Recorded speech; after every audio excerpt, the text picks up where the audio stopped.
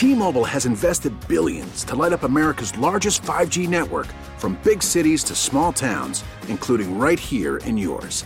And great coverage is just the beginning. Right now, families and small businesses can save up to 20% versus AT&T and Verizon when they switch. Visit your local T-Mobile store today.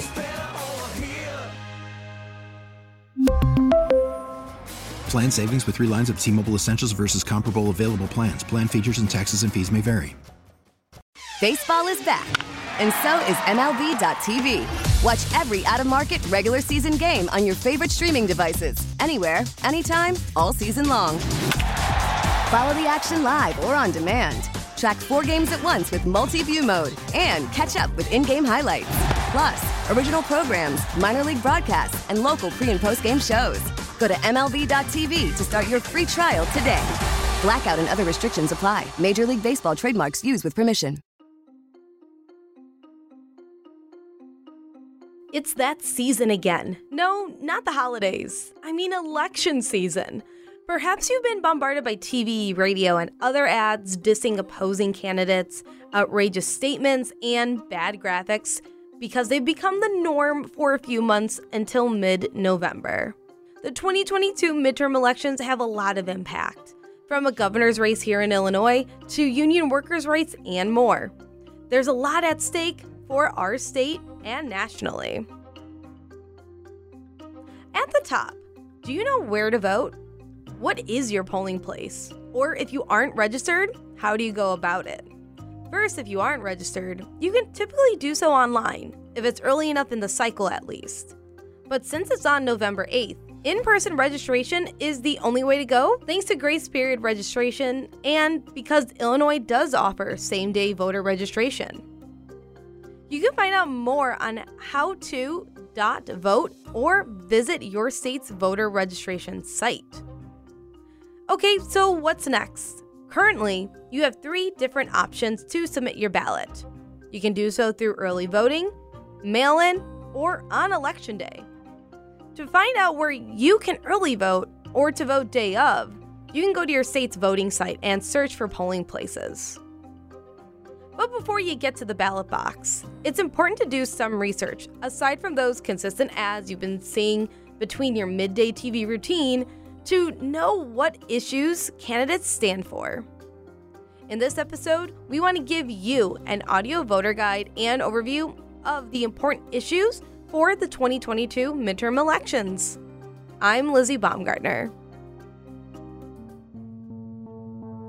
For Stephen Maynard Caliendo, the Dean of College of Arts and Science and Political Science Professor at North Central College in Naperville, Illinois, he says voter turnout will differ from the 2020 election. I'll be interested to see what those percentages look like and how they differ from 2020 when we were in the midst of the pandemic. And as you say, most people, many people didn't feel comfortable going to the polls and standing in line to vote. I think that the vote by mail worked well in Illinois. I think it worked well in most places in 2020. We got to remember that it was new to us, but it wasn't new. States like Oregon, for instance, had been voting by mail for many years. And so there were systems already in place. Even though many people have been skeptical about voting by mail, there's no real data showing any discrepancies.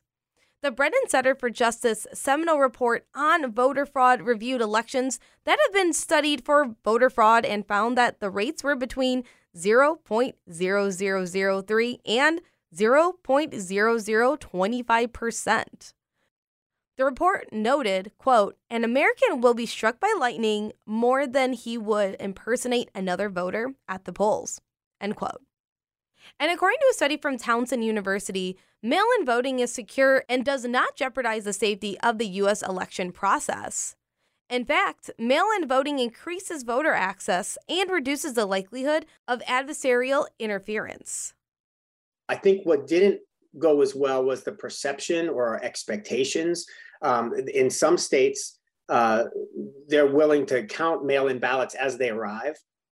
And therefore, it's a lot quicker to do the tabulation on election night to add them.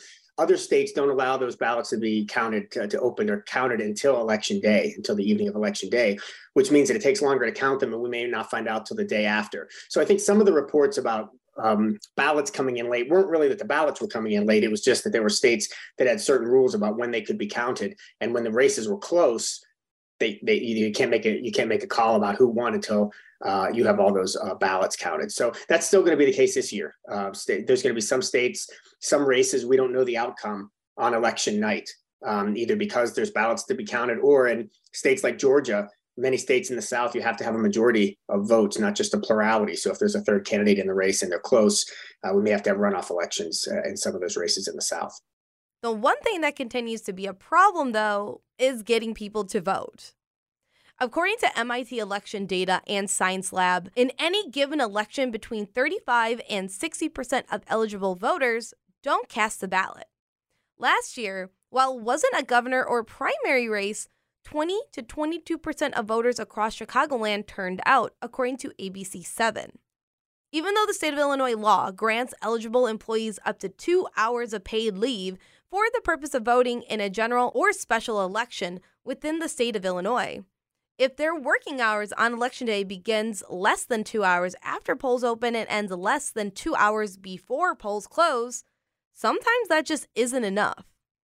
And according to the Illinois Policy Organization, the real voter suppression tactic in Illinois is the lack of choice, stating that Illinois politicians built a machine to discourage competition and protect incumbents. Recently, the redistricting of the congressional map after data collected from the 2020 census showed a decrease in population size. Illinois has now lost a congressional seat, going from 18 to 17. This led our governor, J.B. Pritzker, to revise the Illinois Voting Act of 2011, which was signed into law by former Governor Pat Quinn, and ensures redistricting plans are crafted in a way that preserves clusters of minority voters if they are of size to exert collective electoral power. We asked Professor Caliendo about how some of these barricades have been reduced. I'll answer it differently today than I would have answered it if you asked me 3 years ago, because I would have said then it's a twofold problem. It's a problem of attitudes and what political scientists call efficacy, which is the belief that what we do can have an impact, can have a difference, can make a difference in government. It's a combination of that and barriers to voter participation. And the reason I say I'd answer this differently today is a lot of those barriers have really been reduced in many, many states like Illinois. When Illinois instituted early voting, I think it helped a lot. That is that you had 2 weeks to vote. You could vote on the weekend, right? It didn't have to be a weekday. I mean, we're one of the only Western democracies who have voting on one day, on a weekday, that's not a national holiday. We make it very difficult for people to get to the polls. Early voting helped that, and certainly vote by mail has really helped that. People can vote whenever they request their ballot, and they have several weeks to get it in. That changes, of course, the way candidates campaign, because they can't have the same timeline that they used to in terms of planning a campaign leading up to a particular day. He also says, though sometimes pesky ads do have an impact on voters and the general public on who's running for office. What do they stand for? Do you currently feel represented if they're running for re-election? Why or why not? There's a lot of critical analysis that goes into voting, Caliendo says. There's ads that are running now. You see them on TV. You may have already voted. That ad's not going to have any effect on you, but they still have to pay for it, et cetera. So I think that matters. But the thing that hasn't changed is the attitude part and the efficacy part. If people don't feel like casting a ballot's going to make a difference, or if they feel like they've been voting all their lives and their lives still haven't gotten better, people like them, they haven't improved their lot in life, it's difficult to keep doing it. You really have to have a deep sense of civic engagement, a belief that people fought and died for that right, to go in there and pull that lever every year, even though you feel like what you're doing isn't resulting in the kind of change that you hope to see. And so that's a difficult thing for candidates. It's a difficult thing for government professors and civics teachers in high school to instill in young people in particular. One thing we know about voting is that it's habitual. People who vote tend to vote over and over again. People who don't vote, it takes something really dramatic to get them to the polls. We saw an increase, for instance, in 2008 in the presidential election because people were excited to vote for what they thought would be the first Black president of the United States. And of course, it turned out to be the case. But really, we can predict well if people will vote based on whether they voted in the past. And so if you fall in or out of those habits, it's going to have a lot to say about whether or not you're going to show up this year. With loads of discourse that came from the last handful of years from past elections, many are weary about running to the polls. Will their voices truly be heard? Well, for local elections, it's one of the most important times to check off the boxes on the ballot sheet to work on improving your community. When you vote in a presidential election, it really doesn't matter all that much, right? I mean, it doesn't matter. If you vote in Illinois is going to go for the Democratic candidate every single time, right? And so it doesn't really matter whether you vote or don't vote in that. Because of the way the Electoral College is structured, it's not going to affect the outcome of the election so much. I'm not trying to discourage people from voting in presidential elections, but just the reality is it's a very different kind of system. Whereas your local elections, every vote matters. Every vote counts. Now, it's true that most contests are not decided by one or two votes. And so that you might argue my one particular vote isn't going to tip the balance of the election. And that's probably true. But if everybody thought like that, of course, we're talking about thousands and thousands, hundreds of thousands of votes. So it is important to vote locally. Most of the policies that affect our day-to-day life are not federal government policies, they're local policies. It is true, though, that states are not allowed to have laws that conflict with federal law. I say that with an asterisk now, of course, because we have legalized cannabis in so many states and it's still against the law at the federal government level. But for the most part, you're not allowed to do that. And so the federal government does matter very much. It also, local government doesn't have anything to do with foreign policy, for instance, or international trade. So there's some big issues that will have an effect on our life that happen at the national level. But you're very right to remind folks that so much of what we're going to be doing when we go to the ballot on Tuesday, or whether we mail those ballots in or go vote early, is really what's going to affect things at the local level. And those local elections matter. I think if I'm honest, just as a political, I have a PhD in political science, but I have trouble at the end of the ballot. All those judges, I don't know them, you know what I mean? And so I got to go online on Ballotopia or the American Bar Association's website and do a little bit of research to find out, about these folks, because these are not people that I'm paying attention to on a regular basis. And so, I think there tends to be some voter fatigue sometimes. You vote for those first couple of races, and then there's a lot of races, at least certainly in my neighborhood, I live downtown Chicago, that there's only one person running. And so there's not a lot to be thinking about in those. And then you get to the judges and you scratch your head. So folks should go into the ballot booth as prepared as they can. You can get sample ballots online on the election board website. One of the most important races this year is the Illinois governor race between Democrat Governor J.B. Pritzker and Republican Senator Darren Bailey. The governor's race, that'd be the second one on your ballot, is the one that's close. And of course, it has a big implication, a really significant implication for how things will go. The Democrats will control both houses of the Illinois legislature for sure, but who the governor is matters. So we've had Republican governors very recently, right? And Governor Rauner. We've had Democratic governors, as we do now. And so it makes a difference. So that one's important. Former President Barack Obama endorsed Pritzker and credits him for making Illinois a national leader on key issues like abortion rights, voting rights, and the minimum wage increase. According to Politico, former President Donald Trump endorsed State Senator Darren Bailey, stating, quote, "He is the man to take on and defeat Governor J.B. Pritzker," unquote. I think Darren Bailey has a tough road. Not just because he wasn't as known as an incumbent governor, which you would expect from any challenger, but also because he said some very colorful things about the city of Chicago, where the vast majority of the population in the state of Illinois is centered, and it's going to be difficult for him if he doesn't do well in the suburbs, in particular of Chicago, to win the race. Caliendo points out that some of the main issues facing Illinois right now also affects those nationally. The main issues in Illinois don't differ that much from the main issues nationwide. People are concerned about the economy, inflation in particular, gas prices, but also a pending recession.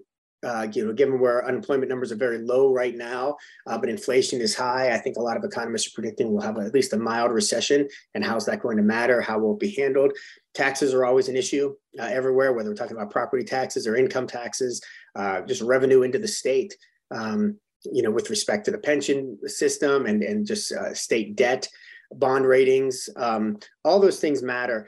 I think what's really interesting about the Illinois governor's race this year is that you have a typical kind of ideological conflict about what government's role in our lives should be. And that's whether we're talking about the abortion question, which has been, front and center since the springtime when the Supreme Court made its ruling in Dobbs that overturned Roe versus Wade, or whether we're talking about crime and the Safety Act, for instance, and how equitable our system of justice is.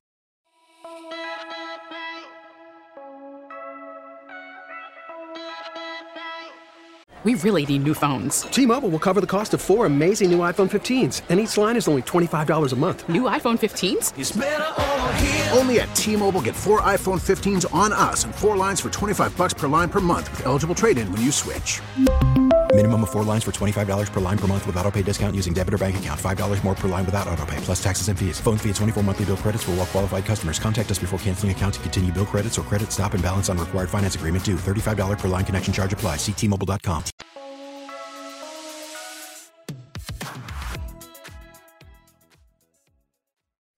This election cycle, Illinoisans get the opportunity to vote on the Workers' Rights Amendment, which, according to Crain Chicago Business, breaks down that the proposed amendment to the Illinois Constitution would codify as law the rights of workers to unionize and engage in collective bargaining.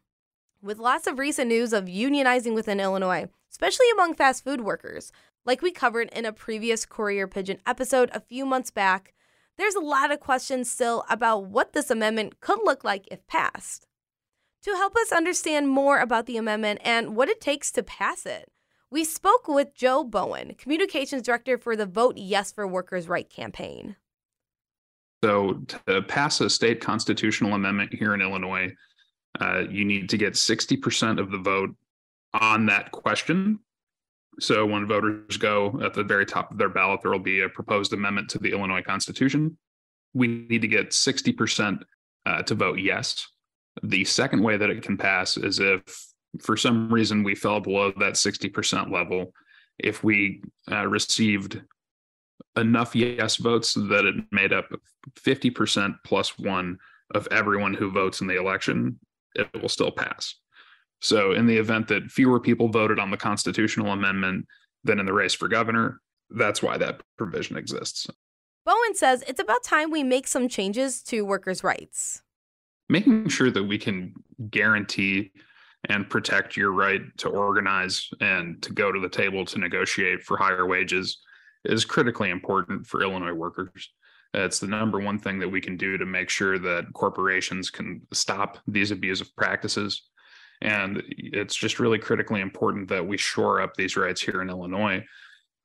Because when you look at federal labor policy, most of it was written in the 1930s. It hasn't been updated since the 1970s. I think we can all agree that in the last 50 years, work, industry, technology, life itself has changed a lot. And I think it's a little ridiculous that we haven't done more to update those rights for workers here in Illinois. The Workers' Rights Amendment doesn't just affect working families. It also helps put money back into the community and into small businesses, creating a huge economic impact. We want to put more money in the pockets of working families. In Illinois, if you're a union worker, you are on average making $11,000 more per year than a worker in a state that doesn't protect workers' rights. That's a tremendous amount of money for any working family. And we know that when working families do better, they don't just keep that money for themselves. They'll take their family out to dinner at a local restaurant. They'll pick up a cup of coffee on the way to work from a local shop. They'll take their kids to see a movie on the weekend. And that spending isn't just good for those families and those small businesses. It's good for our entire state. You also have the effect of a union member in Illinois being almost 10% more likely to own their own home. So union workers tend to contribute a lot more. And that's a tremendous upside for public budgets. And, the Illinois Economic Policy Institute has done some really great studies into how big that economic impact is. And it's tremendous for communities across the state. Bowen believes we can learn from other states like New York, Hawaii, and Missouri that have collective bargaining protections. I think the most important thing that we can learn from that is that states as different as Hawaii and Missouri can still find a place where they agree. And it's that workers deserve to have these fundamental rights. A few years ago, a Republican governor in Missouri tried to add right to work to that state constitution. And more than 70% of the voters who showed up in the referendum election said absolutely not. We believe in our rights in the workplace. And that's really a testament to the fact that workers' rights are not a political issue. These are kitchen table economic issues that have a huge impact on the working lives of millions of Illinoisans. And I think that when you see states as different as Hawaii and Missouri finding a place where they can agree on workers' rights, that's a pretty powerful statement about how important they are to all Americans and all Illinoisans. Here's Professor Caliendo again, who says we should start valuing workers more. Companies often get ranked on how family friendly they are. So, and that often means like having daycare facilities available at the company, right? But those daycare facilities are almost, not always, but almost always designed for the executives. And they're there because they don't want the executives to leave to go somewhere else. And so if the landscapers cannot bring their children to that daycare center, or if the folks on the janitorial staff can't bring their children to that daycare center, there's a very big difference in terms of how worker friendly that particular company is, even though it might look like it from some other measure. And so I think, keeping workers in mind has been a difficult thing over the last 30 years because so oftentimes they feel invisible to us. I think the pandemic changed that a lot. When we were all so scared to go outside, and we know that a lot of folks didn't have a choice. They needed to go to work, not just to have an income, but they had the kind of jobs where society would just crumble if they weren't there. And so my hope is that people are thinking about, what are often invisible laborers much more meaningfully as we move forward. One field of work that is consistently mentioned when people discuss higher wages and better benefits is education. According to CBS News, in the U.S., more than half of all teachers, about 67%, say they have or have had a second job to make ends meet in a 2020 Voices of the Classroom survey for educators. Illinois Education Association President Kathy Griffin says the Workers' Rights Amendment would be a great addition to some of the amazing strides they're already making. In many areas of our state, our educators are not paid for the work that they do, to the extent we believe that they should be paid. We have not only excellent teachers, we have excellent education support professionals. And those education support professionals often have to work multiple jobs in order to make ends meet. Those are the secretaries, the paraprofessionals, the bus drivers, the cooks, the paraprofessionals that are infused into our classroom to support us.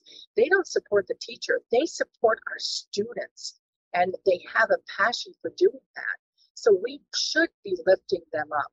I applaud the General Assembly and the governor signing the $40,000 minimum wage for our teachers. That is really important. We have to continue to do that for our education support professionals because of the amazing work they do in schools. We know that some of our students, their best friend might be the custodian, or it might be that cafeteria worker who they can relate to and they can talk with. And we need to lift them up and pay them a living wage because right now, some of them are not even making $15 an hour, which is why they have to work so many different jobs. So the Workers' Rights Amendment will continue to put into place the opportunity for those people to collectively bargain. And we are going to continue to push hard to make sure that all of our educators have the opportunity to sit down at the table, talk with their employer, and really lay out the importance of their work, making that district an amazing district for students and how they should be rewarded and paid for them. With high stakes, many, along with Caliendo, hope that people get out there and exercise their civic rights to vote. We're watching debates happening, right, in the governor's races and Senate races, et cetera, across the country. Many of those, they're not trying to convince people for whom to vote at this point. People generally know who they support. The question is, are they going to come out and vote? And so you have to make people excited enough about you, if you're a candidate, or frustrated enough about your opponent to make sure to come out and cast a ballot in your favor. And so it's what we call mobilization. So mobilizing people who are already supporting you to get out and cast a ballot is an important part of this. The public opinion polls don't matter. That's not how we elect leaders. So unless that public opinion turns into actual votes, the elections aren't going to go the way folks want them to. So, it would be, I'd be remiss as a government professor not to point out, please, engage in the issues. Voting is not the only important part of your civic duty, but it certainly is one of the important parts of it. And I hope folks go to the polls this year. Thanks for listening to this episode of WBBM Courier Pigeon, our newest podcast. Subscribe to us on the Odyssey app, Spotify, and Apple Podcasts so you don't miss an episode. WBBM Courier Pigeon is an original podcast production. It is produced, written, and edited by Lauren Brown and Lizzie Baumgartner. Reporting for this episode was done by Lauren Brown and Lizzie Baumgartner. Thanks for listening to WBBM Courier Pigeon. I'm Lizzie Baumgartner.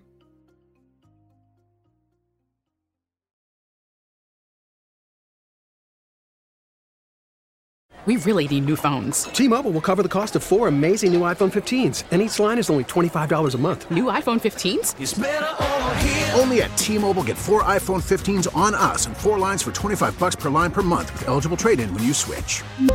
Minimum of 4 lines for $25 per line per month with autopay discount using debit or bank account. $5 more per line without autopay, plus taxes and fees. Phone fee at 24 monthly bill credits for well-qualified customers. Contact us before canceling account to continue bill credits or credit stop and balance on required finance agreement due. $35 per line connection charge applies. See T-Mobile.com. O'Reilly. Protect your vehicle's engine with a full synthetic oil change and save with Mobil 1 at O'Reilly Auto Parts. Purchase 5 quarts of Mobil 1 full synthetic motor oil and receive a $10 O'Reilly gift card after rebate. See store for details. With your Mobil 1 purchase, you'll also receive 2 times points during O Rewards Bonus Points Month at O'Reilly Auto Parts. O'Reilly Auto Parts. We get it. Attention spans just aren't what they used to be. Heads in social media and eyes on Netflix. But what do people do with their ears? Well, for one, they're listening to audio. Americans spend 4.4 hours with audio every day. Oh, and you want the proof? Well, you just sat through this ad that's now approaching 30 seconds. What could you say to a potential customer in 30 seconds? Let Odyssey put together a media plan tailor-made for your unique marketing needs. Advertise with Odyssey. Visit ads.odyssey.com.